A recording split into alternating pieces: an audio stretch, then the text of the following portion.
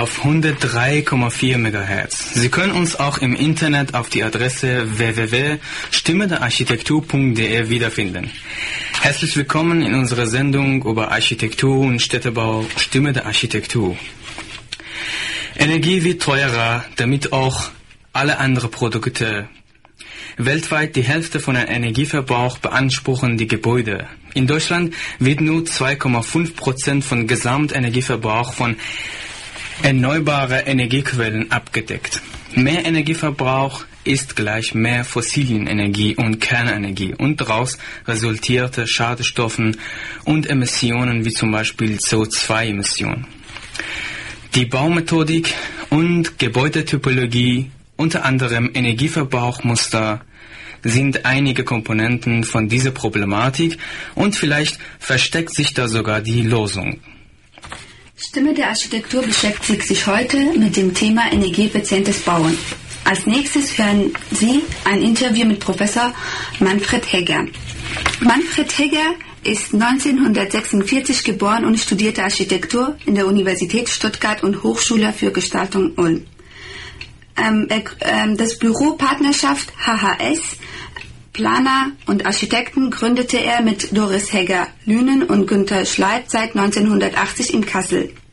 Er lehrte außerdem seit 1993 als Honorarprofessor an der Universität Hannover und seit 2001 als Professor an der TU Darmstadt, Fachgebiet Energieeffizient Entwerfen und energieeffizientes Bauen. Herzlich willkommen in unserer Sendung Stimme der Architektur. Muss jeder Architektstudent sich darauf einstellen, im Arbeitsmarkt die Rolle eines Baustoffes spielen zu müssen? Also Sie haben auch diesen Baustoffskat oder Materialskat in Ihrem Buch Materialität verwendet. Ja, also jeder Architekt ist ein Baustoffscout. Er sucht also nach den geeigneten Materialien für seine Bauten, die er entwirft. Das ist er schon heute. Er nennt sich nicht so, er ist Architekt und macht ein Baustoff-Scouting, also sucht nach den geeigneten Baustoffen zur Realisierung seiner Idee. Es ist aber so, dass in Zukunft wahrscheinlich die Suche nach Baustoffen noch eine ganz andere Dimension erhält, nämlich da wird eine größere Rolle spielen, ob Baustoffe umweltfreundlich sind, ob sie viel Energie beinhalten oder nicht, ob sie recyclingfähig sind. Also viele Fragen, die wir bisher kaum beantwortet haben, wo aber auf jeden Fall auf uns zusätzliche Anforderungen hinzukommen. Das heißt, jeder Baustoff enthält auch gewisse Energien. Jeder Baustoff enthält Energie von der Herstellung oder der Gewinnung des Rohstoffs über den Transport, über die Verarbeitung bis hin zur Montage enthält er natürlich Energie. Ist das Primärenergie, was Sie jetzt meinen? Ich meine Primärenergie, ja natürlich. Das heißt also, das sind Energien, die in die Förderung eines Rohstoffs, wenn es zum Beispiel ein Gestein ist oder Holz ist, gehen, die in die Verarbeitung gehen, zum Beispiel, wenn ich jetzt an Eisen oder Metalle denke, in das Schmelzen, in die Schmelzprozesse, dann in die Weiterverarbeitung, wenn ich bleche, walze oder etwas Ähnliches, wenn ich lackiere, alle Prozesse verbrauchen Energie. Manchmal mehr, manchmal weniger Energie. Die Transportprozesse natürlich, die Montageprozesse, Kräne und was man nicht alles auf einer Baustelle braucht.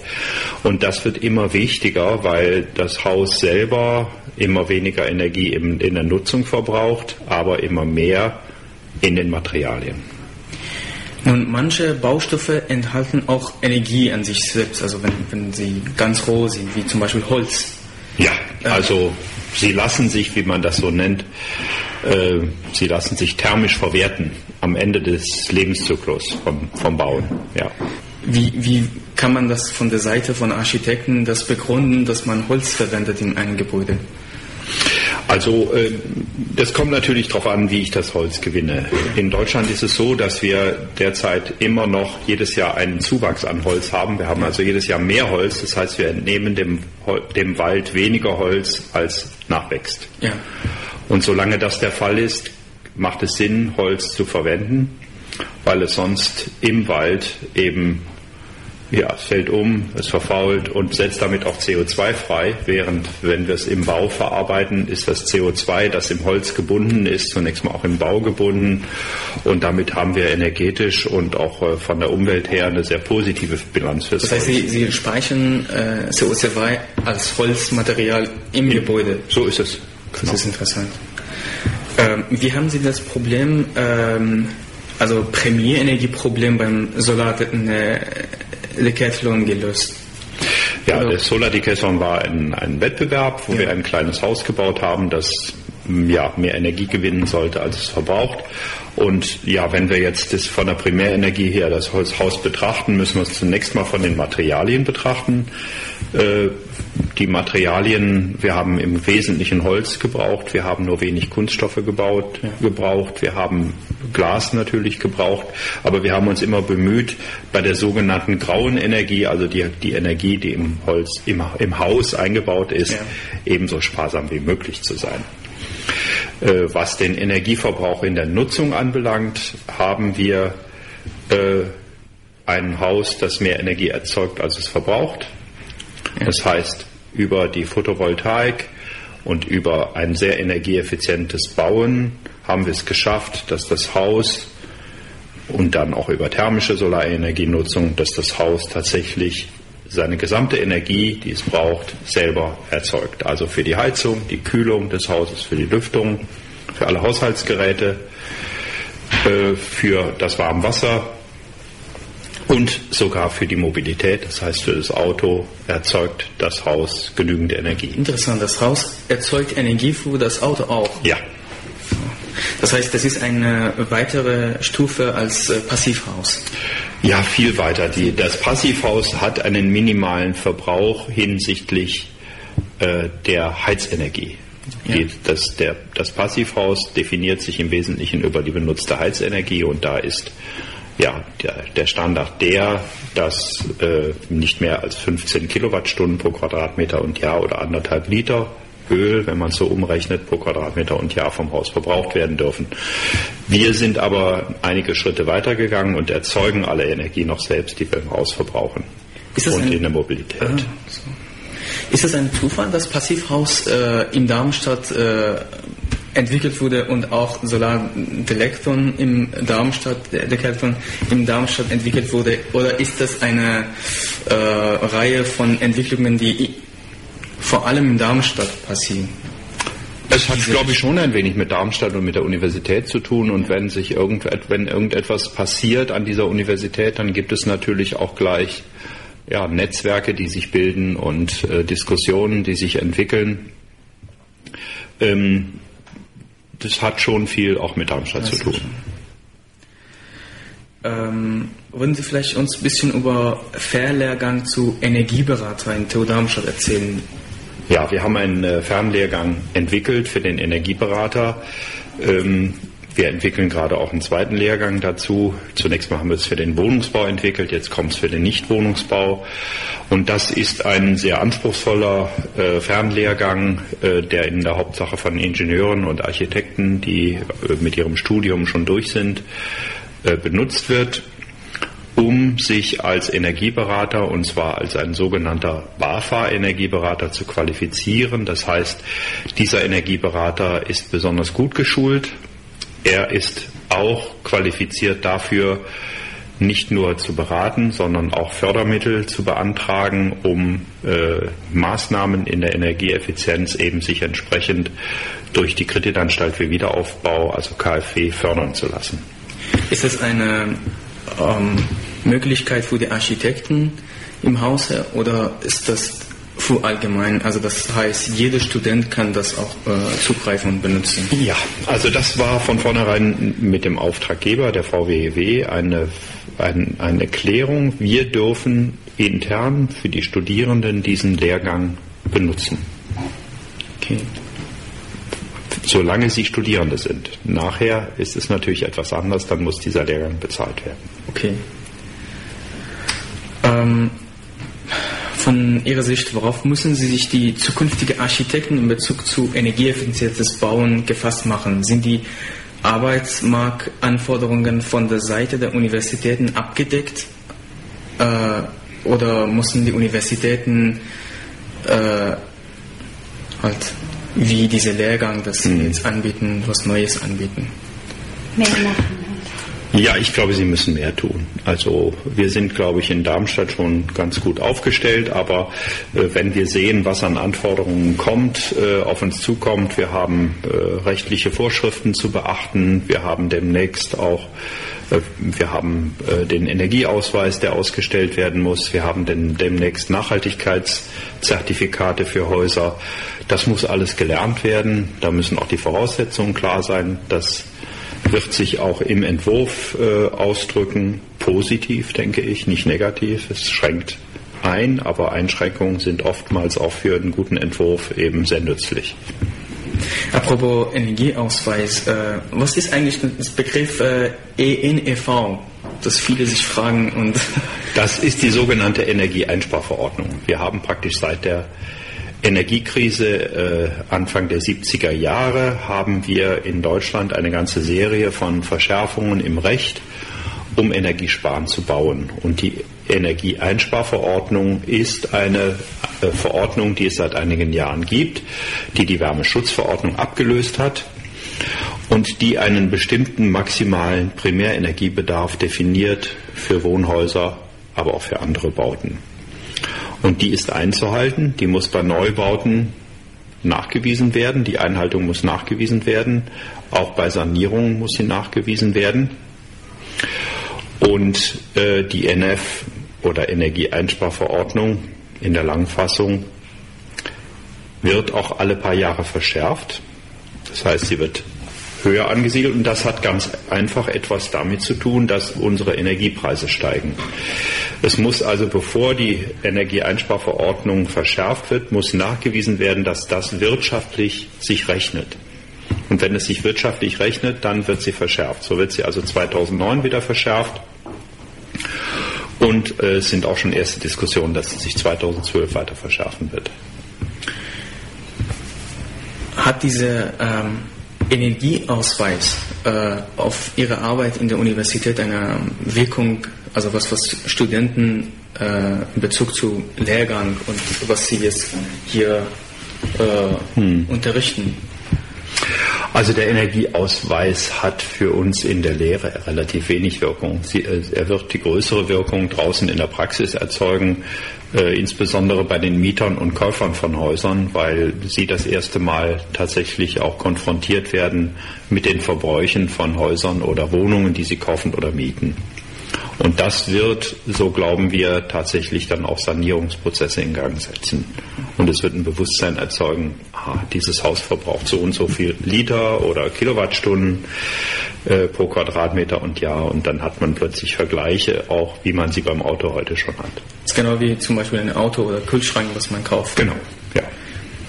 Ist eine Besinnung zwischen gestalterischer Ästhetik und technologischer Notwendigkeit überhaupt möglich, dass wenn Sie immer als Architekt immer in Richtung Technologie gehen, würden Sie dann Ästhetik vernachlässigen? Nein, auf keinen Fall. Also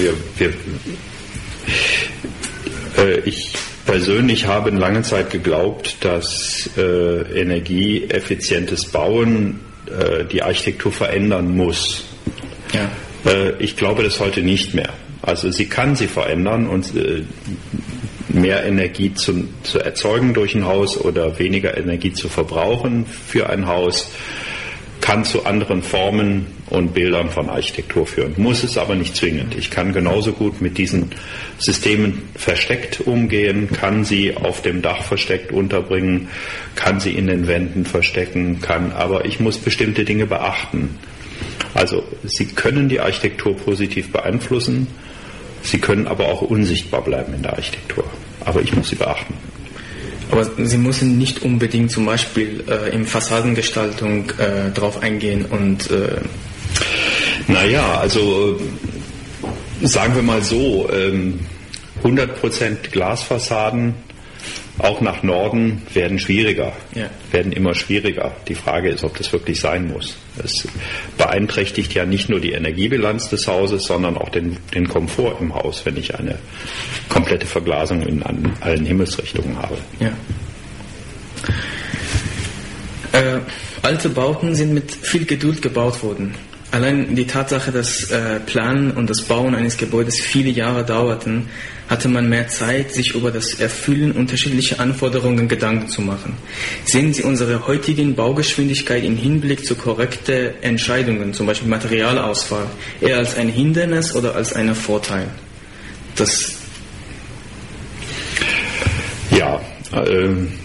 Also eine sehr berechtigte Frage, die Frage nach der Geschwindigkeit, mit der alles passiert. Also die Geschwindigkeit der Entwicklung im Bereich des energieeffizienten Bauens ist riesig. Die macht manchmal schon atemlos. Und ich würde mir manchmal wünschen, dass es langsamer geht und dass man manchmal etwas mehr zur Besinnung kommt.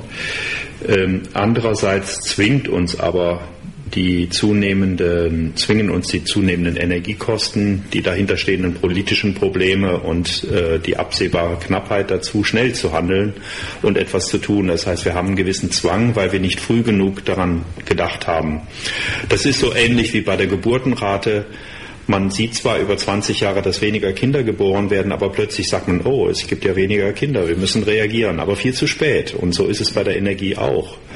Man weiß seit vielen Jahrzehnten, dass es irgendwann knapp wird, aber man schließt die Augen davor zu, bis es dann teuer wird und dann ist es oft zu spät zum Handeln. Also ich würde mir wünschen, dass das Handeln ein bisschen früher passiert. Jetzt haben wir wenig Zeit. Wir müssen jede Zeit nutzen. Und wenn Sie auf die Entwicklung zu sprechen kommen, dann ist es natürlich auch sehr sinnvoll, sich mal bei alten Methoden des Bauens und bei alten Typologien von Architektur umzuschauen, um zu sehen, wie haben das dann unsere Vorväter gemacht, was haben die für intelligente Konzepte aus Not heraus entwickelt und können wir daraus nicht für die Zukunft auch wieder etwas lernen.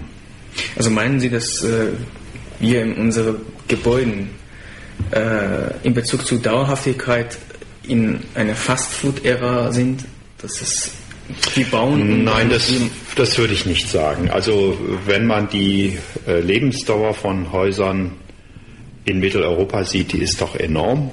Also sie steigt auch immer noch an, weil wir immer bessere Baustoffe haben und weil wir immer mehr wissen über die Verarbeitung von Baustoffen. Also ich glaube, wir sind da erfreulicherweise nicht in der Fast-Food-Ära. In anderen Ländern ist das anders. Ja. Also bei uns wird ein Haus in der Regel, wenn man jetzt mal von Industriebauten absieht, wird sicher 80, 100 oder mehr Jahre alt. Es gibt Studien, die sagen, dass ein Wohnungsbau in Mittel 160 Jahre alt wird. Also da kann man wirklich nicht von Fastfood oder von Schnelllebigkeit oder früher Veralterung sprechen. Auf der anderen Seite verlangt natürlich das Bewusstsein um die hohe Lebensdauer der Bauten, dass wir uns Gedanken darüber machen, wie wir diese Bauten lange auch nutzbar halten können. Also nicht nur unter energetischer Hinsicht, sondern auch Grundrisse, sind sie lange nutzbar? Wie ist es mit dem Komfort? Wie ist es, wenn alte Leute dort wohnen oder junge Leute dort wohnen? Ist es also so neutral, andererseits aber auch von der Atmosphäre so interessant, dass man dort gerne lange drin leben will? Und da hat die Architektur eine große Aufgabe. Was haben Sie Tolles demnächst zu veröffentlichen? Vielleicht würden Sie uns am ersten verraten. Also wir haben gerade ein Buch veröffentlicht über den Solar Decathlon 2007, über das Haus, das jetzt hier auch auf der Lichtwiese steht und ab Ende August zu sehen ist. Was wir als nächstes veröffentlichen, das nächste sind Artikel, wo es vor allen Dingen darum geht, praktisch das energieautarke Haus in Richtung energieautarke Stadt weiterzuentwickeln, also das auf eine nächste Stufe zu heben. Da wird es einige Veröffentlichungen in dieser Richtung geben. Wir werden aber auch weiter über Materialien veröffentlichen, wiederum wegen der Energiefrage, aber auch, weil wir im Moment sehr viele neue Materialien haben, die sehr interessant sind, wo wir uns damit beschäftigen können, dürfen. Was können wir daraus in der Architektur machen? Auf der anderen Seite auch, was bedeutet es für die Langlebigkeit des Hauses? Sind es wirklich langlebige Stoffe oder nicht? Und wie sind sie von der Umwelt her angenommen? Ja. Ich bedanke mich bei Ihnen. Gerne, herzlichen Dank auch.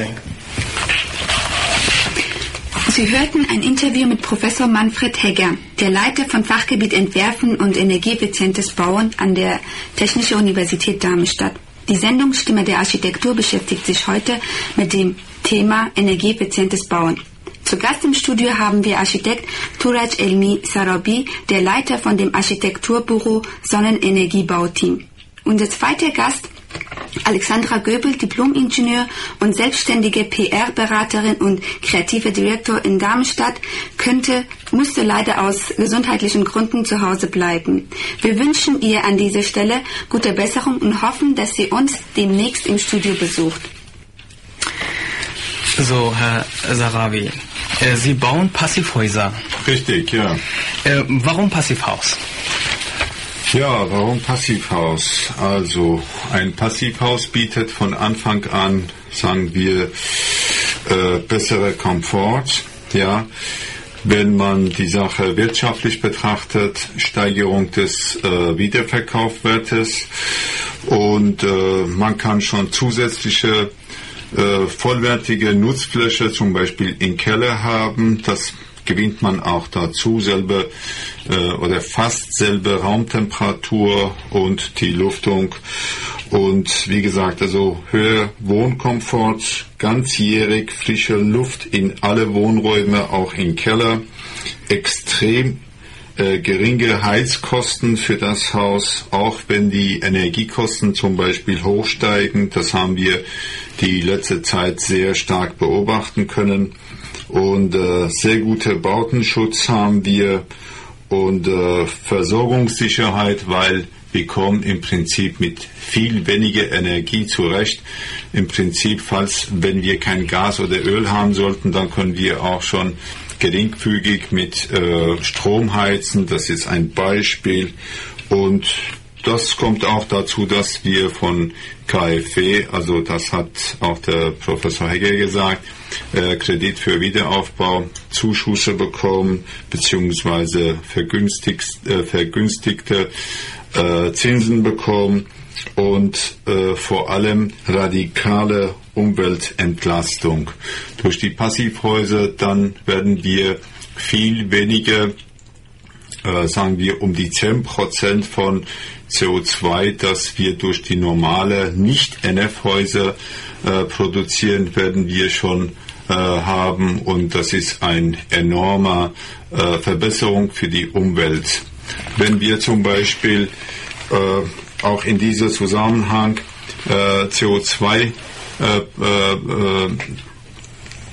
Ausstoß betrachten, 30% davon kommt zurück auf Wohnungsbau und wenn wir diese 30% angenommen sind, alle Häuser im Passivhaus, dann werden wir das alles um 90, also 75% bis 90% reduzieren und das ist ein enormer Gewinn in Sache Umwelt. Hier wäre doch die Frage, wie ist es mit den Bezahlbarkeit? Ist es für einen Normalverdiener zahlbar? Wenn ein Normalverdiener ein normales Haus sich bauen bzw. leisten kann, dann kann er auch ein Passivhaus sich leisten. Er muss von Anfang an im Klaren sein, dass er dieses Haus in Form von Passivhaus wählen muss, planen lassen muss. Und im Prinzip behaupte ich, weil wir bauen seit ein paar Jahren Passivhäuser, behaupte ich, dass die Passivhäuser, wenn es überhaupt sehr hoch kommt, weniger als 10% teurer sind als normale herkömmliche Häuser. Ich rede im Prinzip von NF-Häuser, die im Prinzip ohne NF kann man heute kein Haus mehr bauen und das geht doch nicht. Das heißt, wie funktioniert das? Als Kunde kommt man zu Ihnen und Sie geben eine Beratung und wie funktioniert das von Anfang an? Richtig. Das heißt, man kommt zu Ihnen und muss man ein Grundstück, also man hat ein Grundstück oder hat man eine alte Bauten und man will das im Passivhaus umbauen oder sanieren. Das kann man auch machen. Ja, geht auch auf jeden Fall. Aber hier reden wir zum Beispiel von Neubauten. Vielleicht ist es einfacher, wenn jemand ein Grundstück hat und die Orientierung des Grundstückes ist optimal, das müssen wir auch natürlich betrachten. Wir fahren hin zum Grundstück und wir gucken die Himmelsrichtung und werden wir ihn beraten, den Bauherren, und werden wir sagen, mit welchem Aufwand wird ein Passivhausbesitzer sein. Der lässt sich bei uns beraten. Wir werden sagen, was er alles machen soll, dass sein Haus zu einem Passivhaus umgewandelt wird. Und meistens haben wir bis jetzt die Leute überzeugen können, weil, wie gesagt, das ist schon besser für Geldbeutel und ist auch viel besser für die Energie. Sie sagen ja die ganze Zeit positive Aspekte. Gibt es auch negative Aspekte bzw. Optimierungsmöglichkeiten für Passivhaus? Kenne ich nicht. Also ich kenne vom Passivhausbauweise nur positive Seiten. Deswegen bin ich auch seit 4 Jahren einfach dazu gekommen, dass wir nur Passivhäuser bauen. Und was ist mit Recycling, Baustoffentsorgung? Dieses Problem haben wir überall und dieses Problem kann man auch schon im Prinzip im Baubereich betrachten. Aber wir können schon mit Materialien bauen, die wir nachher auch nach 20 Jahren, wenn ein Haus 30, 40 Jahren steht, wenn das abgerissen wird. Dieses Problem haben wir fast überall, aber das ist ein geringfügiges Problem. Sie haben auch über Himmelsrichtungen in Ihrer Beratung gesagt, dass Sie auch auf solche Komponenten auch achten. Kann man eine alte Bauten auch die energieeffizient gebaut sind und die man auch dann beim Bauen an Himmelsrichtungen und solchen Sachen geachtet hatte, als Passivhaus einstufen? Was heißt alte Bauten? Also sind die schon innerhalb von NF gebaut oder sind die schon ganz alte Bauten? Ganz alte Bauten, meine ich. Ja, die muss man schon einfach auch mit sorgfältiger Planung einfach umbauen zu Passivhäusern. Bei Reihenhäusern ist es schon weniger problematisch, bei Hochhäusern kann man das auch hinbekommen, aber zum Beispiel bei Einfamilienhäusern heißt nicht, dass es unmöglich ist aber etwas aufwendiger, weil wir arbeiten grundsätzlich mit Außendämmung.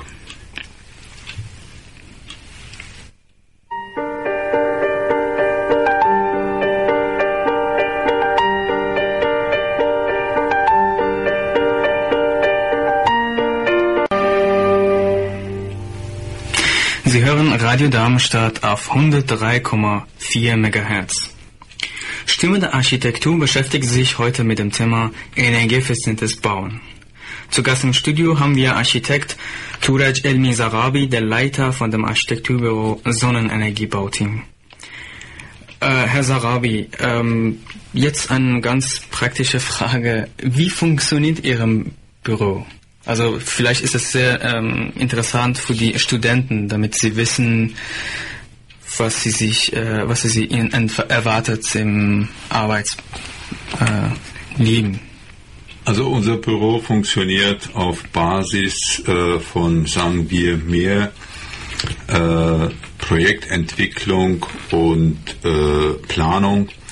Und zwar außer, sagen wir, kleine Grundstücke, die wir von unserer Bauherren zu bebauen bekommen, gehen wir von selber ausgehen wir auch zu Städten, zu Gemeinden und manchmal kommen die auch auf uns zu und im Prinzip bewerben wir uns bei Städte und Gemeinde für Grundstücke in Neubaugebiet.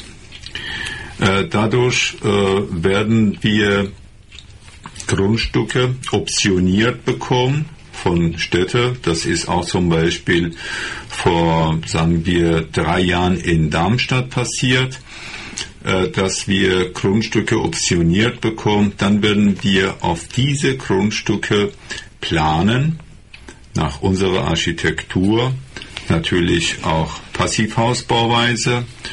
und wir werden schon die Planung so weit bringen, dass wir im Prinzip Baufirmen oder Einzelfirmen finden, die diese Häuser bereit sind zu erstellen zu Festpreisen. Und das heißt, für die Planung bekommen Sie auch Geld oder bekommen Sie erstmal kein Geld? Nee, erstmal nicht, aber das kommt nachher. Und zwar, dann fangen wir an, anhand von diesen Grundstücke und auch anhand von, sagen wir, Festpreise und Firmen, die wir gesucht und gefunden haben, fangen wir an, die Bauherren, die zueinander passen, zum Beispiel jüngere Familien und so weiter, zusammenzubringen.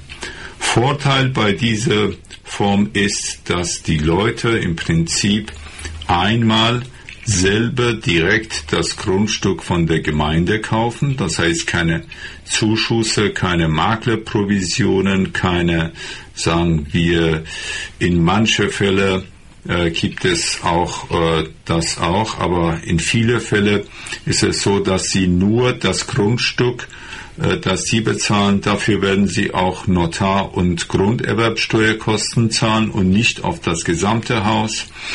Und sie kaufen direkt das Grundstück von der Gemeinde oder von der Stadt. Dann werden sie mit uns gemeinsam die Baufirma aussuchen, weil sie, sagen wir, in der Form von Bauherrenmodell, weil sie mit alle anderen Nachbarn gemeinsam die Baufirma bezahlen, dann genießen sie im Prinzip ein Mengenrabatt. Kein Nachbar hat mit dem anderen zu tun, in dem Sinne, wenn einer seine Rechnung an die Firma nicht bezahlt hat, hat der andere nicht dafür zu tun oder haftet er nicht dafür, aber die genießen diese Mengenrabatt.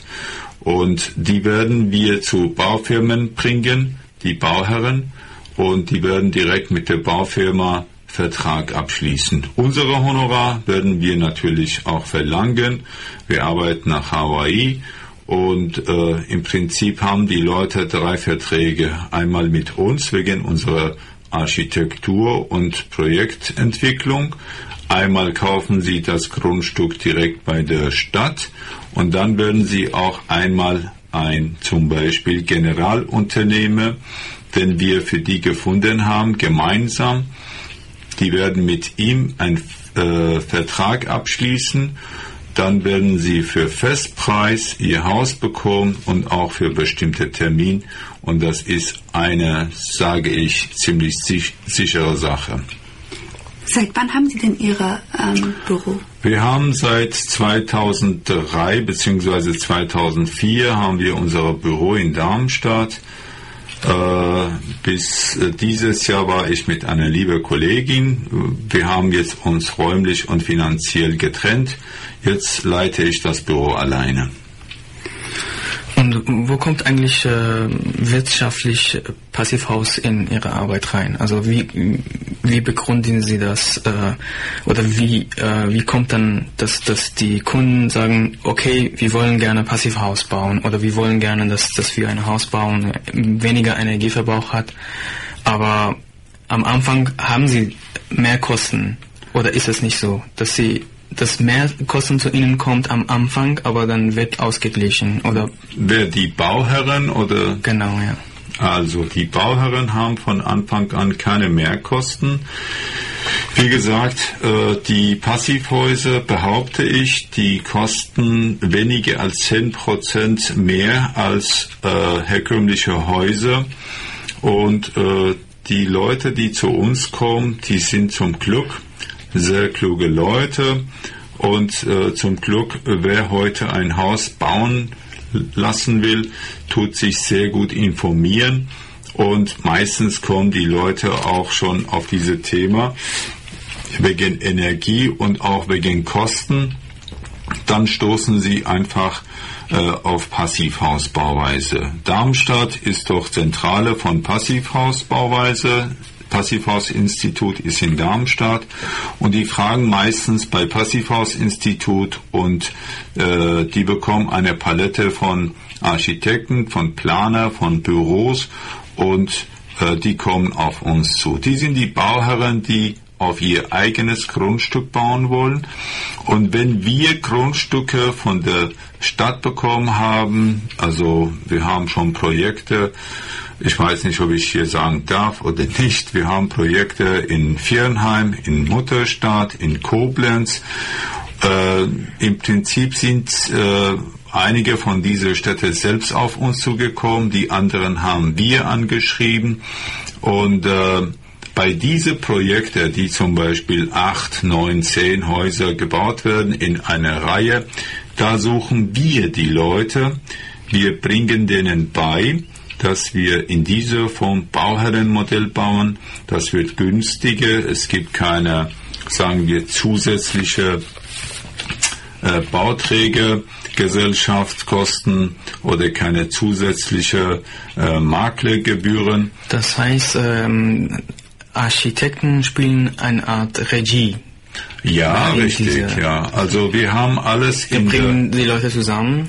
Und, das ist alles bei uns in der Hand. Das heißt, wir haben die Arbeit sozusagen zu leisten. Ja. Und ein Projekt dauert zwischen 2 bis 3 Jahre, bis es schon einfach sein Bauherr gefunden hat, beziehungsweise dass der Bauherr eingezogen ist.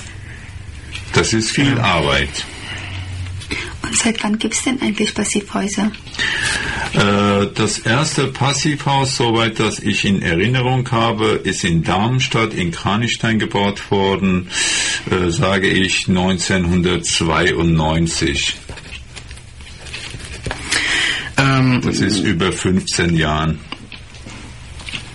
Haben Sie Kontakte mit Passivhaus-Institut? Auf jeden Fall, ja. Auf jeden Fall. Die Leute, die auf uns zukommen, die haben Kontakt zu Passivhaus-Institut. Wie gesagt, die bekommen eine Palette von Büros und dann kommen die auf uns zu. Das ist ein Kontakt und andere Kontakte sind einfach die Tagungen, die Seminare und es gibt immer Rundschreiben und ohne Passivhaus-Institut kann unser Büro in dieser Form nicht funktionieren, weil wir arbeiten sehr eng mit Passivhaus-Institut. Die Entwicklungen, die stattfinden, die werden uns mitgeteilt, beziehungsweise in Tagungen werden wir das von Passivhaus-Institut mitbekommen. Das heißt, es ist etwas wie Aktualisierung der Wissen. Richtig, auf jeden Fall, auf jeden Fall. Apropos Aktualisierung des Wissens, wie wird Ihr Wissen aktualisiert? Nur durch Passivhaus-Institut oder, also ich meine, gesamtes Büro? Ja, also das funktioniert so, das Passivhaus-Institut auf jeden Fall mit verschiedenen Universitäten in Deutschland zu tun hat. Die haben auch ein Netz, soweit in Europa.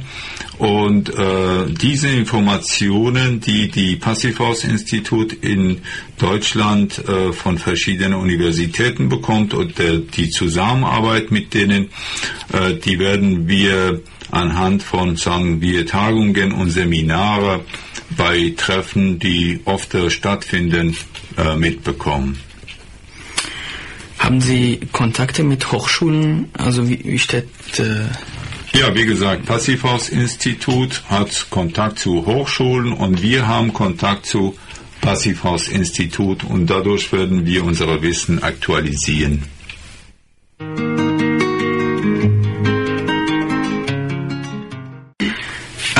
Benutzt man auch Photovoltaikanlagen und Sonnenkollektoren im Passivhäuser oder muss man benutzen? Weil im Darmstadium ist das so, glaube ich, oder Christian?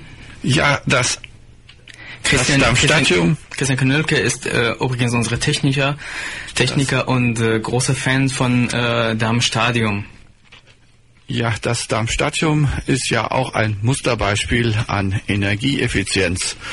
Photovoltaik wird ja auf dem Dach auch angewendet. Es entsteht dort Strom, umweltfreundlich, ohne CO2-Belastung und wärmeeffizient ist das Haus desgleichen. Die Luft wird über die Kalla angesaugt. Im Winter wie im Sommer wird sie sparsam gekühlt bzw. erwärmt. Jetzt im Sommer, wo ja die Klimaanlage, wenn die Luft oben 30 Grad ist, sie auf eine angenehme Temperatur herunterkühlen soll, wird sie zunächst durch einen Erdkanal geleitet. Der Erdkanal hat eine Sommers- wie Winters recht konstante Temperatur. Im tiefsten Winter ist er vielleicht mal 15 Grad, im höchsten Sommer 20 Grad. So kann die 30 Grad warme Luft im Sommer also erstmal vorgekühlt werden, bevor sie dann mit Energieaufwand abgekühlt wird. Im Gegenzug im Winter wird die eiskalte Luft erstmal ein wenig vorgewärmt, so dass auch hier Energie eingespart werden kann. Ist das Darmstadium auch ein Passivhaus, weißt du schon, oder ist es ein Niedrigenergiehaus? Ja, eher ein Niedrigenergiehaus. Geheizt wird mit Holzpellets. Und zwar CO2-neutral. Also man kehrt wieder zu dem Alten zurück. Früher, vor Jahrhunderten, Jahrtausenden, hat der Mensch Holz verbrannt, um Wärme zu erzeugen. Und Holzreste fallen ja in der Forstwirtschaft bei uns immer an. Und wenn die im Wald verrotten, entsteht dabei auch CO2.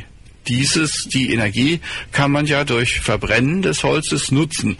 Es entsteht damit nur genauso viel CO2, wie die Bäume bei ihrem Wachstum vorher der Luft entzogen haben. Und auf diese umweltfreundliche Weise wird das Haus beheizt. Zurück im Studio, Herr Sarabi, nochmal die Frage, benutzt man Photovoltaikanlage und Sonnenkollektoren im Passivhaus oder kann man oder muss man? Kann man auf jeden Fall, ist auch zu empfehlen. Muss man nicht, kann man aber. Das heißt, im Prinzip ein Passivhaus ist ein Haus, das wenige Energie verliert, ja, und weil man so wenig Energie braucht, um das Haus warm zu halten, kann man einfach durch die, sagen wir, Sonnenkollektoren, also sogenannte Solarthermie oder durch die Bohrungen in die Erde, sogenannte Geothermie, die Energie gewinnen und einfach in das Haus reingeben. Nur bei Solarthermie ist es so, sagen wir, ein Passivhaus braucht nicht sehr viel Wärme zu heizen, aber wo wir etwas mehr Energie bräuchten, ist zur Erzeugung von Warmwasser. Im Prinzip kann ein Passivhaus die Produkte, wo man schon zur Erzeugung des Warmwassers benutzt hat, kann man benutzen, um das Haus warm zu halten. Aber Warmwasser ist es nicht so einfach, vielleicht zum Beispiel in kalte Tage im Winter, wo die Sonne auch nicht unbedingt sehr freundlich scheint, dann kann man nicht für Warmwasser sorgen, da bräuchte man andere Quellen, zum Beispiel Geothermie. Aber zur Frage zurückzukommen, kann man diese Komponenten auch benutzen, muss man aber nicht. Wie gesagt, ein Passivhaus könnte auch schon ohne diese Komponenten zurechtkommen und kann auch funktionieren. Vielleicht kämen wir jetzt zurück und dann frage ich ihn, was ist eigentlich Passivhaus? Ein Passivhaus. Kann man, also muss man, wenn man Wärmebrücken vermeidet, wenn man Wärmedämmung benutzt, kann man davon sprechen, dass man ein Passivhaus hat, oder kann man mit irgendwelchen anderen Trick ein Passivhaus entwickeln? Also woran besteht eigentlich ein Passivhaus? Definition. Also ein Passivhaus ist ein Haus, ich betrachte das immer so für mich, das sehr wenig Energie verliert, weil eine dicke Dämmung hat, beziehungsweise das Haus ist sehr gut gedämmt. Ein Passivhaus ist ein Haus, wo man nicht ständig luften muss, weil die Lüftungsanlage sorgt dafür. Im Prinzip abends oder in der Nacht, wenn wir schlafen, wenn man die Sache genau betrachten muss, dann musste man auch schon einfach aufstehen und luften, weil die Luft ist schon nach ein paar Stunden ist Gebrauch. Aber in einem Passivhaus funktioniert so, weil wir eine Lüftungsanlage haben, haben wir immer frische, angenehme Luft. Genau, das ist auch immer eine Frage, dass normale Leute fragen immer, ob Passivhaus Lüftungsprobleme hat. Nee, hat keine. Passivhaus hat keine Lüftungsprobleme. In einem Passivhaus kann man auch das Fenster aufmachen. Das höre ich oft von unserer Bauherren, die fragen, ob die das Fenster aufmachen können. Sage ich, ja, auf keinen Fall muss man die Fenster zuhalten. Aber braucht man nicht. Es sei denn, dass man zum Beispiel in einem, sagen wir, warmen Sommernacht kann man die Fenster aufmachen, dann kann man etwas frische Luft von außen bekommen, aber muss man nicht. Also zurück zu Passivhaus. Ein Passivhaus ist so ein Haus, das es eine Lüftungsanlage hat, wo die Luft ständig sich bewegt, braucht sehr wenig Energie zu heizen, weil wir haben schon eine dicke Dämmung, beziehungsweise ist es schon luftdicht, verliert man keine Energie, ja, und hat auch schon ziemlich gute Fenster, ziemlich gute Dämmung im Fenster und auch vor allem dreifach verglast, wo man im Winter die Energie der Sonne benutzen kann, um das Haus passiv zu heizen. Das ist ein Passivhaus. Wie man zu Heizen kommt, dafür gibt es verschiedene Möglichkeiten, die man benutzen kann. Man sagt ja, dass man im Passivhaus keine Klimaanlage im Sommer braucht. Jetzt wir haben ja gesagt, es geht keine Wärme aus dem Haus raus. Also die Wärme bleibt im Haus wegen der Dämmung. Wie machen wir bei der Kühlung im Sommer? Wenn wir zurückgehen zu Geothermie, wie der Kollege auch gesagt hat, der Christian, ja, unsere Techniker. Und ist es so, dass durch die, sagen wir, Kanäle oder durch Geothermie, dass wir einfach Sondierungen in die Erde haben. Im Winter können wir schon die Wärme hochbringen und im Sommer können wir auch die Kühle einfach ausnutzen von der Erde und dann können wir die Temperatur im Haus etwas niedriger halten, ja. Und in Passivhaus, also brauchen wir keine Klimaanlage und Passivhaus und Klimaanlage passen gar nicht zusammen. Das heißt, die Lüftungsanlage wird dann die Luft entweder vorkühlen oder erwärmen. Richtig, ja. Und wie ist es mit der Bedienung der Lüftungsanlage? Muss man das, es gibt einen bestimmten Grad, die man halt festlegt, okay, weil die Behaglichkeit von Person zu Person ist es ja auch unterschiedlich. Manche wollen eher wärmere Räume betreten, manche kühlere. Ja, also die Temperatur, die ein Mensch braucht, ich rede nochmal von Wintertage, ist ca. 22 Grad. Und wenn man etwas kühler haben will, dann kann man schon die Lüftungsanlage runterdrehen. Wenn man mehr Wärme braucht, dann kann man das auch höher drehen. Im Prinzip, die Luftaustausch sollte bei 30 Kubikmeter pro Person pro Stunde sein. Und diese 30 Kubikmeter kann man etwas wärmer oder kann man etwas kühler haben und dadurch wird man auch schon ständig gute und behagliche Luft in dem Raum haben.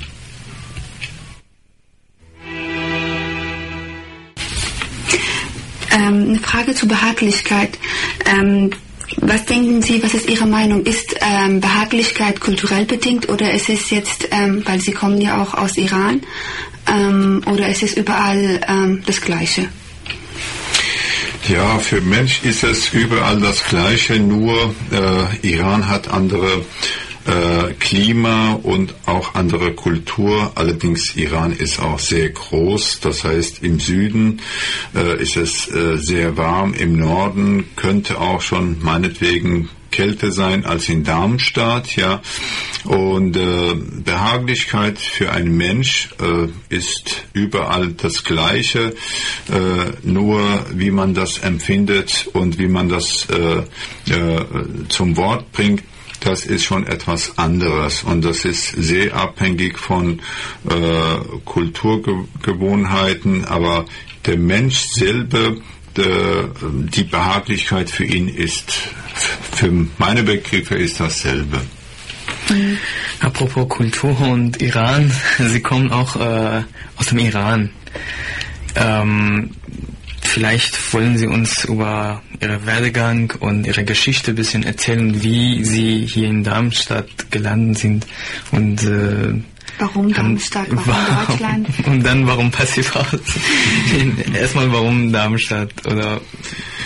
Ja, warum Deutschland überhaupt? Fangen wir von Anfang an. Ich bin seit, sagen wir, paar Tage hier, beziehungsweise seit über 24 Jahren hier in Deutschland. Ich habe das Land gewählt, weil für mich war schon immer diese Präzise und die Ordnung und die Sauberkeit und sagen wir einfach, dass alles seine Ordnung hat, war für mich sehr wichtig. Deswegen bin ich hierher gekommen. Und warum Darmstadt? Weil ich wollte entweder an der TH Aachen oder damals TH Darmstadt studieren und eine von beiden habe ich ausgewählt und bin ich hier gelandet. Und warum Passivhaus? Ich glaube, darüber haben wir doch gesprochen. Das ist für mich die Zukunft. Ich werde jedem Bauherrn raten, dass er nicht ein anderes Haus baut außer Passivhaus. Nicht nur, weil wir Passivhäuser bauen und planen, wir können auch schon andere Häuser planen und bauen, aber das machen wir nicht, wenn jemand zu uns kommt und versucht, vielleicht ein anderes Haus zu planen mit uns oder zu bauen. Wir versuchen, ihn zu überzeugen, dass ein Passivhaus die Zukunft ist für unsere Kinder, für unser Klima und auch für sein, sagen wir, Geldbeutel. Wie sind Sie mit diesem Baumethode in Kontakt gekommen? Durch Hochschule oder durch oder im Arbeitsmarkt dann? Wie gesagt, 2003 ist eine liebe Kollegin von mir ist zu mir gekommen. Die hat jetzt ihr eigenes Büro in Darmstadt und die heißen Energieplaner-Team. Sehr, sehr gute Energieberaterin. Die ist auf mich zugekommen und sie hat gesagt, dass sie in dieser Form ein Haus plant und baut oder eine Reihe von Häusern, ob ich mich mitmachen würde, habe ich damals zugesagt und ich war selber von einem Passivhaus nicht überzeugt. Ja, ich konnte mir nicht vorstellen, dass ein Haus in unsere Grad, also in Deutschland, in diese Kälte einfach ohne Heizung funktioniert. Ich bin immer in ein Passivhaus rein, habe ich immer nach Heizkörper gesucht, keins gefunden und dann habe ich den Boden angefasst, ob es eine Fußbodenheizung da ist, habe ich keins gefunden.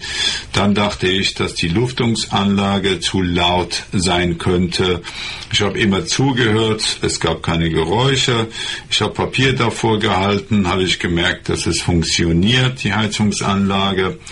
Und nach war ich dann überzeugt, dass man schon in ein Passivhaus genauso behaglich und genauso, sage ich, sich wohlfühlen kann wie in einem anderen, wo man schon unbedingt volle Power die Heizkörper voll aufdreht und versucht, das Haus warm zu haben. Auf diese Art und Weise bin ich zu Passivhausbauweise gekommen und ich glaube nicht, dass ich auch von dieser Bauweise irgendwie Abstand nehmen werde. Glauben Sie, dass das Passivhaus sich in Zukunft dann verändert, entwickelt?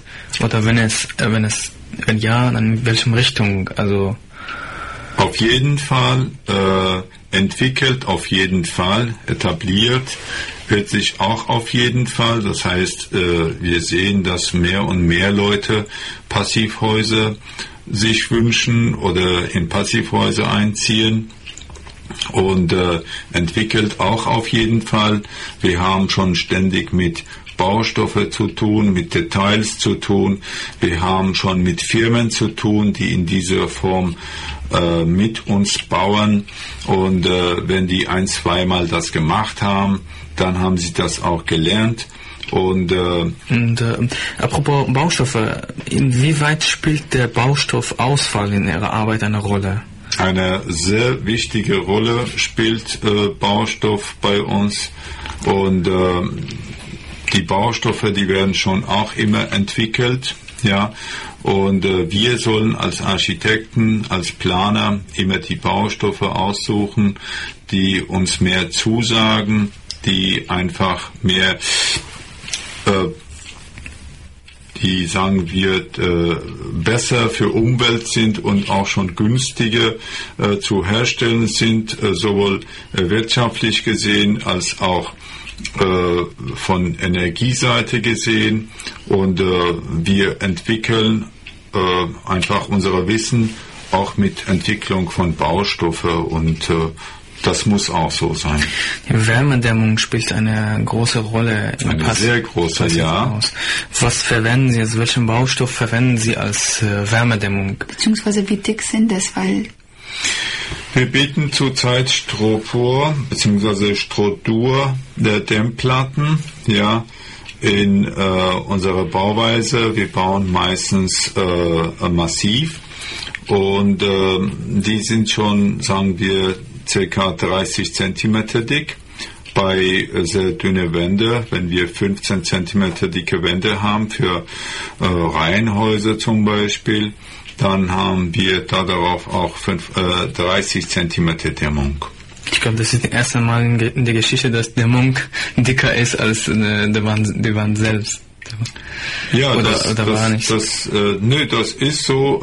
Es gibt schon auch andere Methoden, wo man schon die beide zusammenmischt, aber also unser Büro verwendet 15 bzw. 17,5 cm dicke Wand, und dann kommt die Dämmung darauf. Haben Sie auch gestalterische Herausforderungen mit solchen dicke Dämmungen? Oder ist es... Das hoffe ich doch. Also unsere Häuser findet, sagen wir, nicht jeder sehr langweilig, und wir haben auch unsere Wünsche beim Entwerfen. Und wie auch der Professor Hegger gesagt hat, das ist nicht so, dass man wegen des Passivhauses unbedingt auf ästhetische Seite von Architektur verzichten muss. Das ist nicht so. Wir können sehr gerne, sehr schön mit Glas planen. Wir können auch gerne mit, sagen wir, Sprünge planen.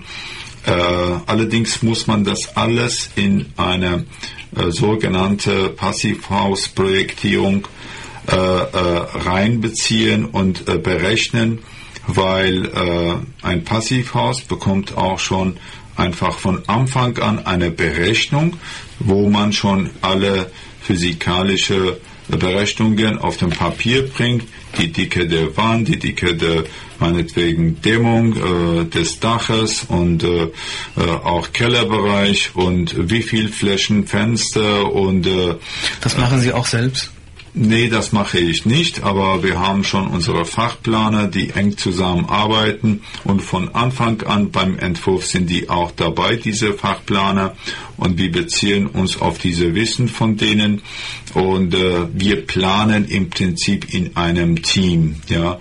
Wir planen gemeinsam, weil wir wollen auch schon immer günstiger bauen, beziehungsweise planen. Wir planen von Anfang an mit unserer Tragwerksplaner und auch mit Fachplaner in dieser Hinsicht. Und die sagen zu uns zum Beispiel, ob man das Haus in dieser Form mehr öffnet oder mehr zum Beispiel nach Norden, weniger Fenster hat. Wir arbeiten sehr eng mit diesen Leuten zusammen. Sie haben vorhin gesagt, dass Sie Massivbauten bearbeiten. Wie ist es bei Passivhaus? Müssen alle Bauten Massivbauweise sein? Nein, wir können sowohl in Massivbauweise als auch in Holzbauweise bauen. Beides ist möglich, ja. Und beide Reihenhäuser dieser Art haben wir in Darmstadt auf die Beine gebracht sozusagen, und die sind beide gut. Allerdings ökologisch gesehen, Holzbauweise ist etwas besser, aber ich bin selber eher Massivbauer sozusagen. Und wie ist es, diese dicke Wände? Breiten die keine Probleme, weil 30 cm Wärmedämmung und dann der Stärke der Wand auch selbst dazu ist es nicht, also Sie haben ja dann Wände, die über 50 cm dick sind. Über 45 cm sagen wir, ja. Und wenn wir heute, sagen wir, nach NF bauen werden, da brauchen wir auch, sagen wir, mindestens 10 cm Dämmung, ja, und dann auch schon die Stärke der Wand. Im Prinzip werden wir im Vergleich mit einem zum Beispiel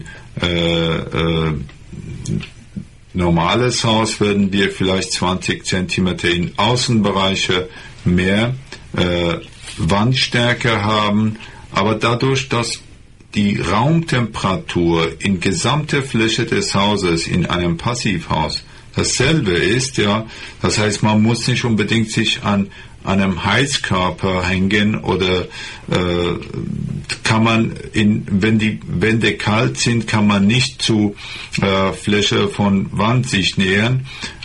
In einem Passivhaus ist es nicht so. Dadurch werden wir im Prinzip mehr Wohlfühlfläche gewinnen. Das heißt, man nimmt das als negativ auf sich, um die Vorteile zu haben. Können Sie sich auch vorstellen, dass man halt bis in der Zukunft Wärmedämmungen entwickelt, die dünner sind und trotzdem bessere Qualität haben oder beziehungsweise die gleichen Effekt haben wie die? Das glaube ich auf jeden Fall, das hoffe ich auch, ja. Und wie ist es, wenn Passivhaus als Standardbauweise, weil Sie werben ja für Passivhaus, wird es dann nicht so sein, dass der Immobilienpreis allgemein dann sich steigert, wenn jetzt Passivhaus als Standardbauweise eingeführt wird?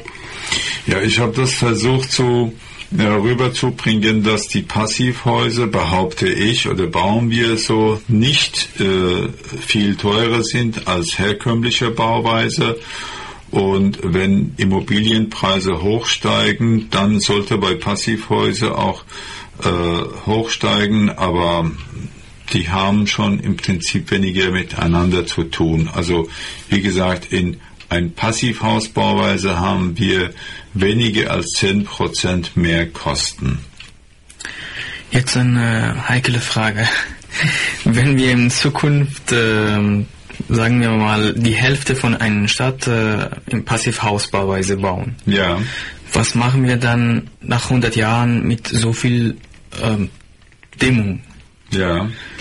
Ist das auch, das ist ein Problem oder ist...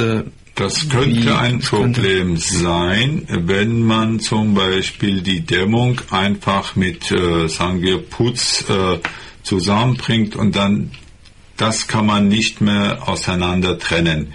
Aber solange dass diese Dämmung einfach selbst da ist, kann man wieder verwenden. Gibt es auch Dämmungen, die mit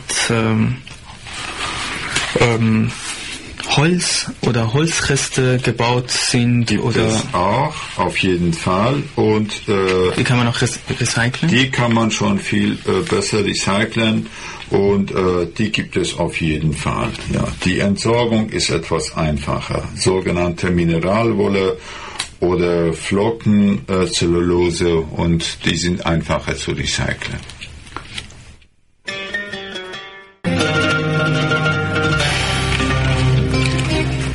Sie hören Radio Darmstadt auf 103,4 MHz. Sie können uns auch im Internet auf die Adresse www.stimmederarchitektur.de wiederfinden. Herzlich willkommen in unserer Sendung.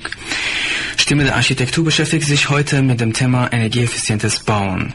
Zu Gast im Studio haben wir Architekt Turaj El-Mizrabi, der Leiter von dem Architekturbüro Sonnenenergiebauteam. Herr El-Mizrabi, inwieweit glauben Sie, dass die Passivhausbauweise sich ausbreitet in der ganzen Welt? Und glauben Sie, dass das nur in Mitteleuropa wirtschaftlich kann diese Bauweise sich ausbreiten, oder die Entwicklungsländer können Sie das auch benutzen? Sie kommen ja zum Beispiel aus Iran. Können Sie sich auch vorstellen, dass es auch in Iran dann in ein paar Jahren Passivhäuser gebaut werden? Im Iran direkt, weil die Energiekosten im Vergleich mit Europa viel günstiger sind, viel niedriger sind, kann ich mir nicht vorstellen, dass so schnell Passivhausbauweise zustande kommt. Aber allgemein dazu muss man sagen, in ganzer Welt kann sich Passivhausbauweise etablieren. Und besonderes, man redet von warme Länder, von heiße Länder, von kalte Länder. Also in kalte Länder ist es auf jeden Fall zu empfehlen. In sehr heiße Länder auch, weil man muss sich auch von der, sagen wir, Hitze schützen. Aber in tropische Länder, weil die Feuchtigkeit so hoch ist, da kann ich mir auch sehr gut vorstellen, dass Passivhausbauweise wegen der Lüftungsanlage und wegen, sagen wir, niedriger Energieverlust sich sehr gut entwickeln lassen kann. Also ein Freund von mir untersucht zurzeit zum Beispiel Komponenten für Passivhausbauweise für eine Bibliothek in Südindien. Und ich kann mir vorstellen, dass in der Zukunft, ich weiß nicht wie nah oder fern, Passivhausbauweise in solche Länder sich auch durchsetzt. Wir sehen und wir hören immer, dass die Energiekosten sehr stark hochsteigen. Wir haben schon immer eine Tabelle, das haben wir auch im Büro gehabt, dass die Ölpreise bis zu sogar 100 Euro hochsteigen. Diese Tabelle ist jetzt seit längerer Zeit veraltet und das müssen wir jetzt schon, sagen wir, mit einer Tabelle wechseln lassen, dass es schon zu 200 Euro hochsteigt. Und die Passivhäuser, die sind sehr unabhängig von dieser Entwicklung der Preise von Energie, Öl, Gas. Besonders in Länder, wir reden schon von Ländern, die vielleicht keine Gas- oder Ölquellen haben. Besonders in diese Länder ist es Passivhaus eine sehr gute Lösung, dass man sich von anderen Ländern, die Gas und Energie verkaufen, ziemlich unabhängig macht. Und wie ist es mit Wirtschaftlichkeit? Können sich die Leute dort auch das leisten? Vor allem jetzt rede ich über die dritte Weltländer. Da muss man schon eine gesamte Lösung einfach sich denken, und das kann ich diese Frage nicht beantworten. Im Iran, wo ich herkomme, kann ich mir auch ein Passivhaus, besonders in zum Beispiel laute Städte gut denken, wo es schon leider Gottes zum Beispiel Smog ziemlich hoch ist, ja, und muss man sich entweder mit sogenannter Klimaanlage zufrieden geben oder einfach die Fenster aufmachen und sich auch von Lärm schützen. Gibt es leider in viele solche Städte, gibt es auch in Kairo, gibt es in Teheran, gibt es auch in andere Hauptstädte, wo man mit Lärm und Smog kämpft. Ein Passivhaus kann diese beiden Probleme beseitigen. Sie haben jetzt gerade von Städten wie Kairo und Teheran gesprochen. Das sind ja meistens Städte mit Hochhäusern. Wie ist es? Kann man auch ein Hochhaus als Passivbauweise bauen? Ja, ein Hochhaus kann man auch als Passivhausbauweise bauen. Diese Klimaanlagen, dass man zum Beispiel in Kairo und Teheran oder Saudi-Arabien vor allem oder Dubai benutzt, führen noch mehr zu Smog. Richtig. Und vielleicht diese Hitze.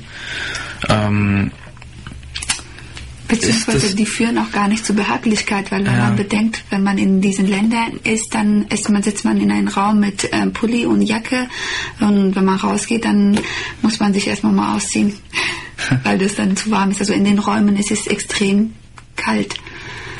Ist das wegen dem Unterschied zwischen Behaglichkeitsgefühl und dass das so ist in diesen Ländern, dass man zum Beispiel in Dubai, wenn man auf der Straße ist es super warm und dann, wenn man in einem Einkaufszentrum reingeht, ist es auf einmal so kalt, dass man vielleicht krank wird.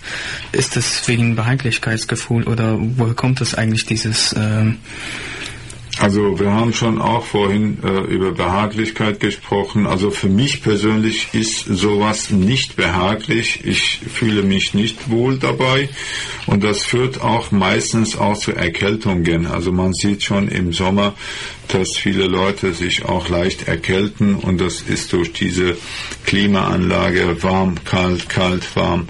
Vielleicht kann ich die Frage so formulieren, dass wenn wir unsere Ansprüche runterschrauben, können wir vielleicht dadurch mehr Energie gewinnen und mehr Energie sparen.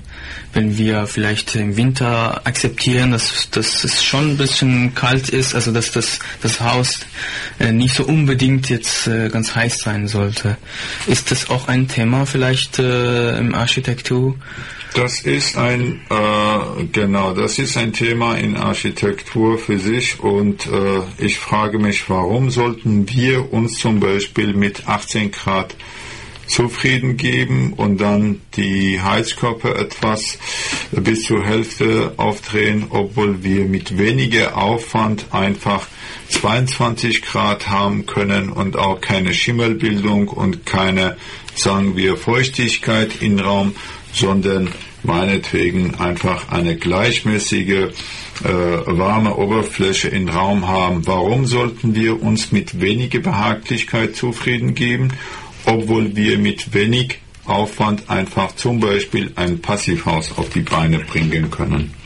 Ein Passivhaus bietet alle diese Behaglichkeitspunkte, also ich lese hier vor, gleichmäßige, sagen wir, warme Oberflächenluft in den Raum oder gleichmäßiges und gleichbleibendes Innenklima oder keine Zuglufte in den Raum und die sind alle Komponenten für mich, die einfach die Behaglichkeit für mich herschaffen.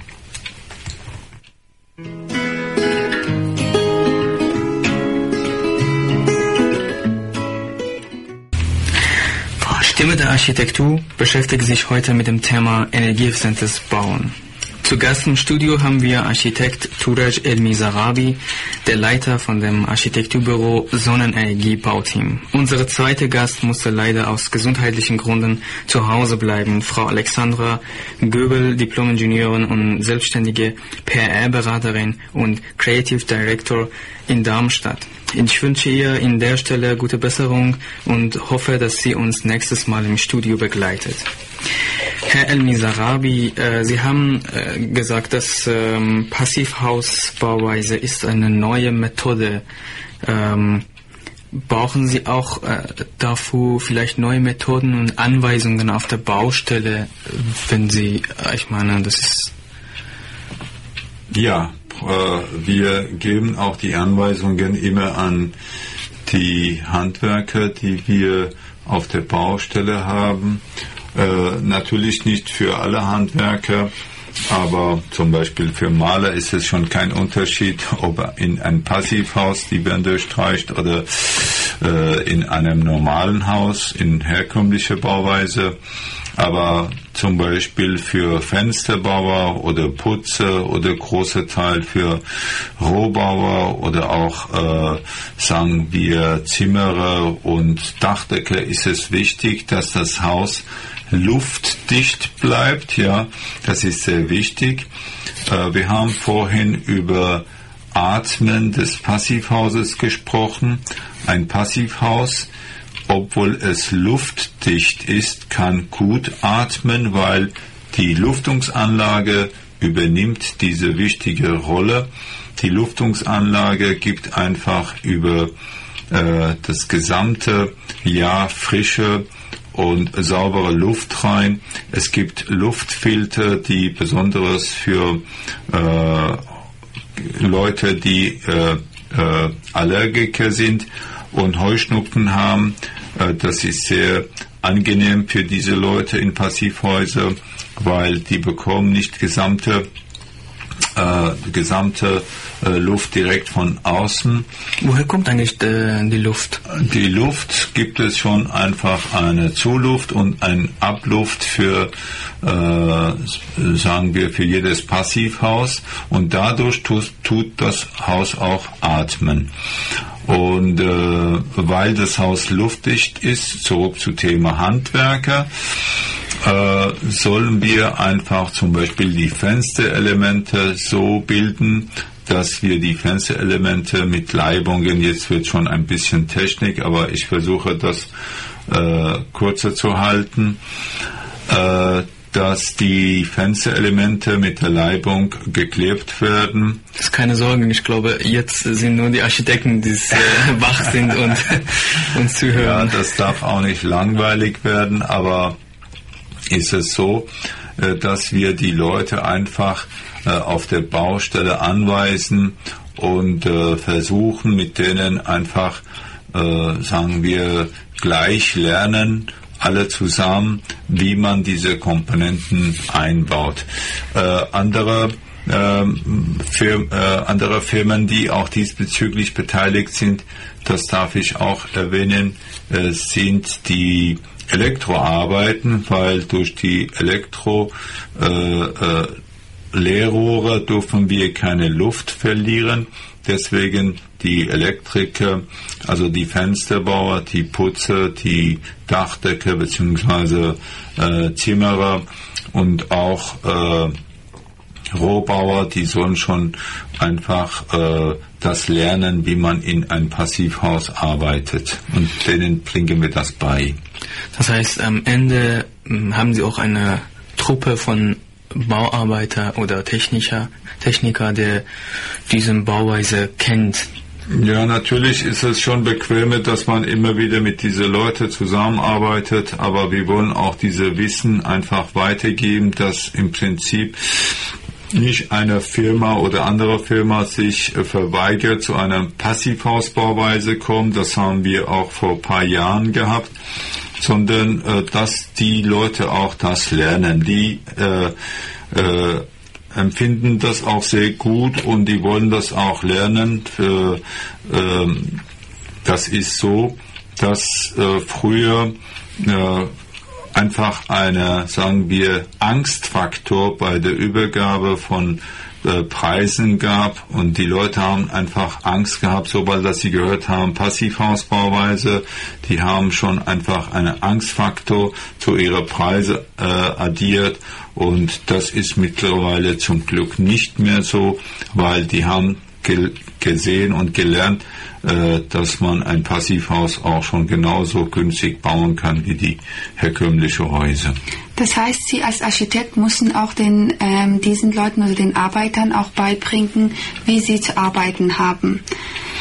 Wie die zu arbeiten haben, nicht unbedingt, aber dass die sich einfach anpassen an die Luftdichtheit des Hauses, das werden wir gemeinsam mit denen einfach besprechen. Wie wird eigentlich kontrolliert, ob ein Haus luftdicht ist? Es gibt, nachdem dass die Rohbauarbeiten fertig sind und die Fenster drinnen sind und das Dach auch darauf ist,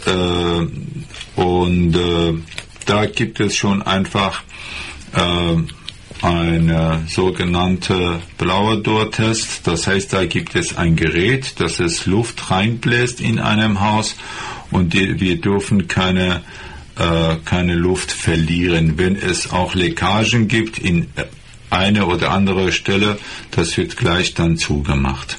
Das heißt, es gibt auch keine Mäuse im Passivhaus? In Passivhaus dürfen keine Mäuse reinkommen. Wo die Mäuse reinkommen, dann darf auch Luft reinkommen, und dann gibt es keine. Nein, zum Glück nicht, haben wir nicht. Also noch ein Vorteil für Passivhaus. Richtig. Was ist noch besonders ein Passivhaus, das Sie bauen? Also ist das gestalterische Aspekt, wenn wir betrachten? Sehen Sie die Passivhäuser sich ähnlich aus? Also ähneln sie sich auch in Gestalt? Nein, Oder? Das ist überhaupt nicht so. Wir können schon von breiter Palette von verschiedenen Entwürfen reden. Wir können von Holzbauweise bis zu Massivbauweise reden. Ein Passivhaus kann sich nicht dadurch von anderen Häusern unterscheiden, dass man sagt, der hat schon keinen Schornstein oder der hat doch einen Schornstein. Ein Passivhaus könnte auch einen Schornstein haben. Ja, von der Gestaltung her sehe ich als Architekt keine große Aufwand, dass man auch trotz Passivhausbauweise schöne ästhetische Gestaltung hinbringt. Wenn man viel mit meinetwegen Glas arbeitet, kann man auch das hinbekommen. Natürlich dürfte man keine Wärmebrücken haben nach außen, ja, aber bei diesen Energiekostenpreise werden wir sowieso aufpassen, dass wir schon keine große Verluste nach außen haben. Das heißt, man kann von außen aus, kann man dann ein Haus nicht vorhersagen, okay, es ist ein Passivhaus oder nicht. Wenn man Experte ist, könnte man das auch schon doch mit ein Auge sehen, ja. Aber und diese feinen Unterschiede sind es? Das sieht man zum Beispiel an die Fensterleibungen oder wie auch gesagt auch an Schornstein. Wenn ein Haus keinen Schornstein hat, dann ist es wahrscheinlich auch keine Heizung da, und wenn es keine Heizung da ist, dann sagt man, vielleicht ist dieses Haus ein Passivhaus. Das heißt, jetzt gibt es auch die Möglichkeiten, Kamin in Passivhaus haben, weil Sie jetzt gerade von Schornstein gesprochen haben? Gibt es auch, das ist etwas noch teuer, aber man kann auch Kamin und Schornstein haben, und das kann man auch alles einfach ausbilden.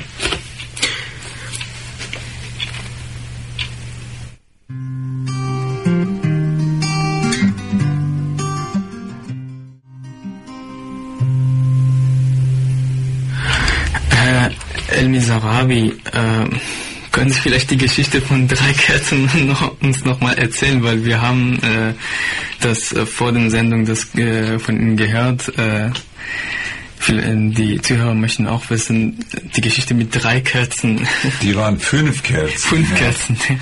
Und zwar, wir haben schon eine Reihe von Häusern in Darmstadt erstellt, und die Leute sind schon über Weihnachten, das Wetter war in diesem Jahr sehr kalt, eingezogen. Das war 2006, und soweit, dass ich in Erinnerung habe, und da kommen wir zu einem Haus, zu Abnahme, weil die sind eingezogen gewesen.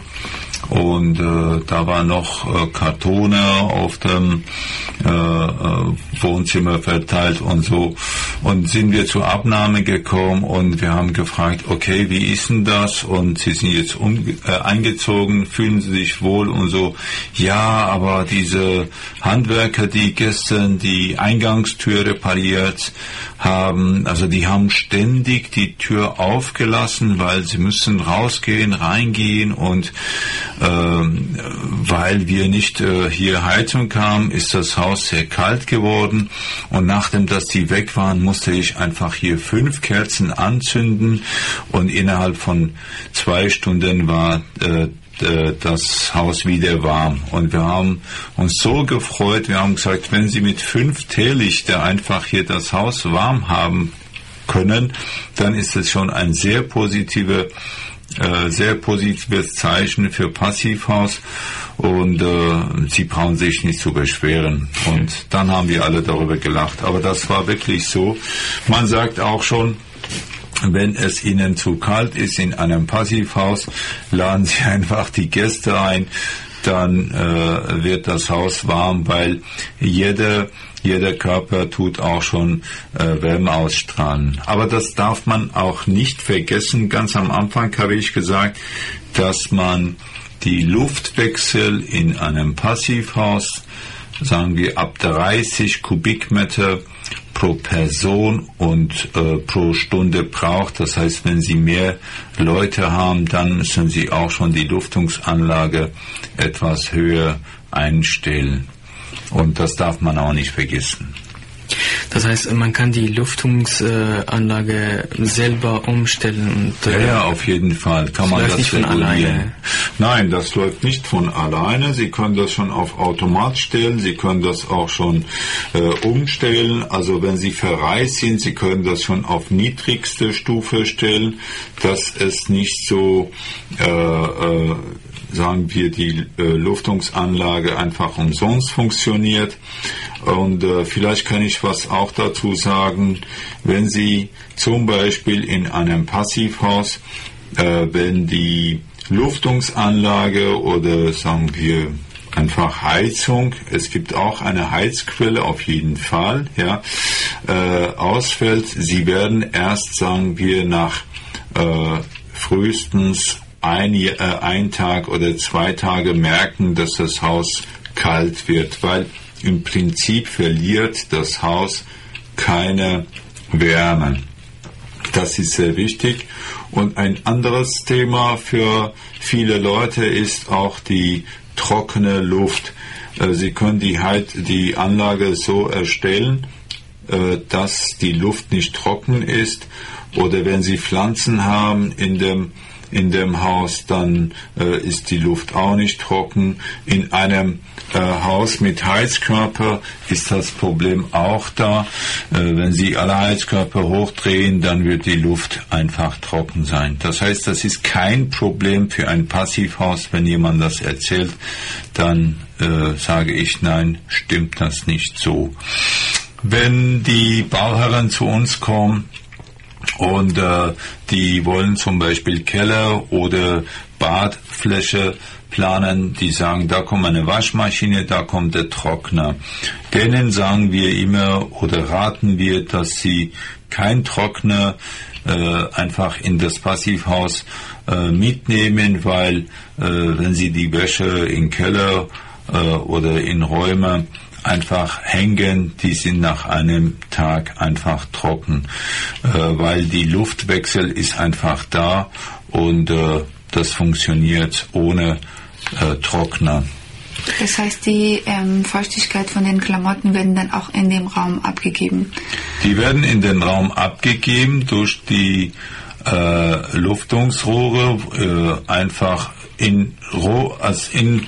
sagen wir in Räume, zum Beispiel in Schlafzimmer oder Wohnzimmer, wird einfach die Luft reingeblasen und in andere Räume wie Bad oder Gäste-WC oder die Küche, wo die Feuchtigkeit oder Geruchbelästigung da ist, wird die Luft abgesaugt und die Feuchtigkeit geht auch damit weg und da kommt frische und trockene Luft statt dieser Feuchtigkeit. Solche Maßnahmen zum Beispiel, woher kommt die Luft, woher wird abgesaugt, werden auch von Architekten... von unserer Fachplaner. Von unserer Fachplaner. Können Sie auch vorstellen, dass man Industriebauten im Passivhaus... Gibt es auch, ja, sicher. Wir haben zum Beispiel eine Anlage, soweit dass ich weiß, in Zwingenberg, und das ist ein Industriegebäude, auch Bürogebäude, glaube ich, bin ich nicht so ganz sicher, und das ist in Passivhausbauweise. Es gibt auch zum Beispiel habe ich gehört letztes Jahr, erste Feuerwache in Heidelberg, dass es in Passivhausbauweise gebaut ist. Ja, ich bedanke mich bei Ihnen, Herr El-Misarabi. Ich habe zu danken. Sie alle kennen bestimmt die Veranstaltungsreihe zum Thema Baukultur Darmstädter Architektursommer. Sie findet von Mai bis Oktober 2008 erstmalig in Darmstadt statt. Am 31. August findet zum Beispiel Homecoming Solar Decathlon, das energieeffizienteste Solarhaus der Welt, kehrt nach Deutschland zurück. Mehr Info unter www.solardecathlon.de. Zum Schluss, das heißt zwischen 10. bis 12. Oktober kommt studentisches Projekt Cidadania, Organismus Darmstadt, interaktive Theaterstück in Stadttheater Darmstadt veranstaltet. Stadt ist viel mehr als Räumlichkeit. Es ist ein ganzer Organismus. Mehr Info über das Projekt Cidadania erfahren Sie unter www.cidadania-darmstadt.info. Unsere Sendung geht langsam zu Ende. Sie können uns jede dritte Woche um 21 Uhr auf 103,4 MHz hier im Radio Darmstadt hören. Morgen, 21. August um 12 Uhr kommt die Wiederholung. Sie können uns auch im Internet auf die Adresse www.stimmederarchitektur.de wiederfinden. Ich bedanke mich bei Christian Knölke, der Technik übernahm, und unser Gast natürlich im Studio. Sie hörten Stimme der Architektur, Moderation Arsalan Domrani, Elham Massoud. Am Freitag um 18 Uhr ist die Kulturredaktion mit Kulturkalender wieder dabei.